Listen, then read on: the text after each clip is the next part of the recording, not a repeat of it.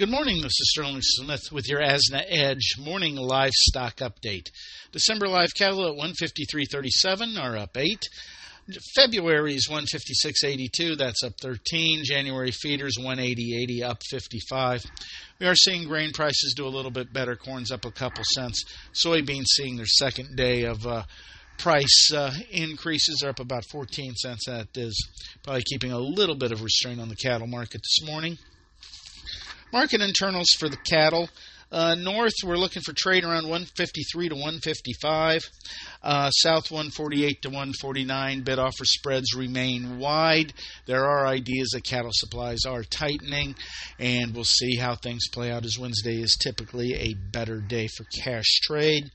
Dressed values, 236 to 237, seeing a little bit of an improvement. Cutouts, more strength here. Choice at 261.43, up another $3.50. Selected 227.35 was up $1.75.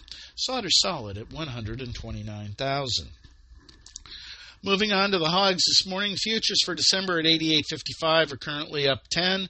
Lean hogs for February, 91.07, they are up 40. Carcass values at 98.49, down $3.44. Bellies took it on the nose yesterday, 133.32, down $13. Hams at 106.66, down $1.02. Again, the hog market is going to be subject to what goes on with the noon cash report and seeing exactly how those bellies play out today.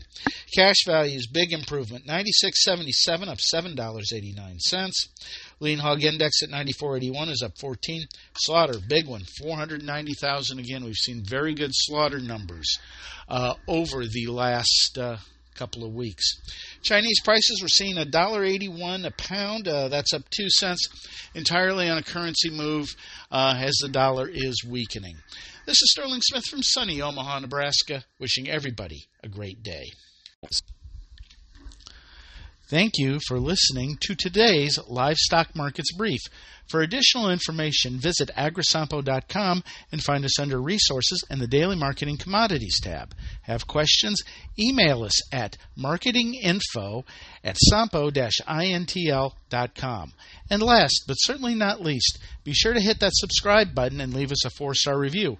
We'll be talking to you next time on the Livestock Markets Brief.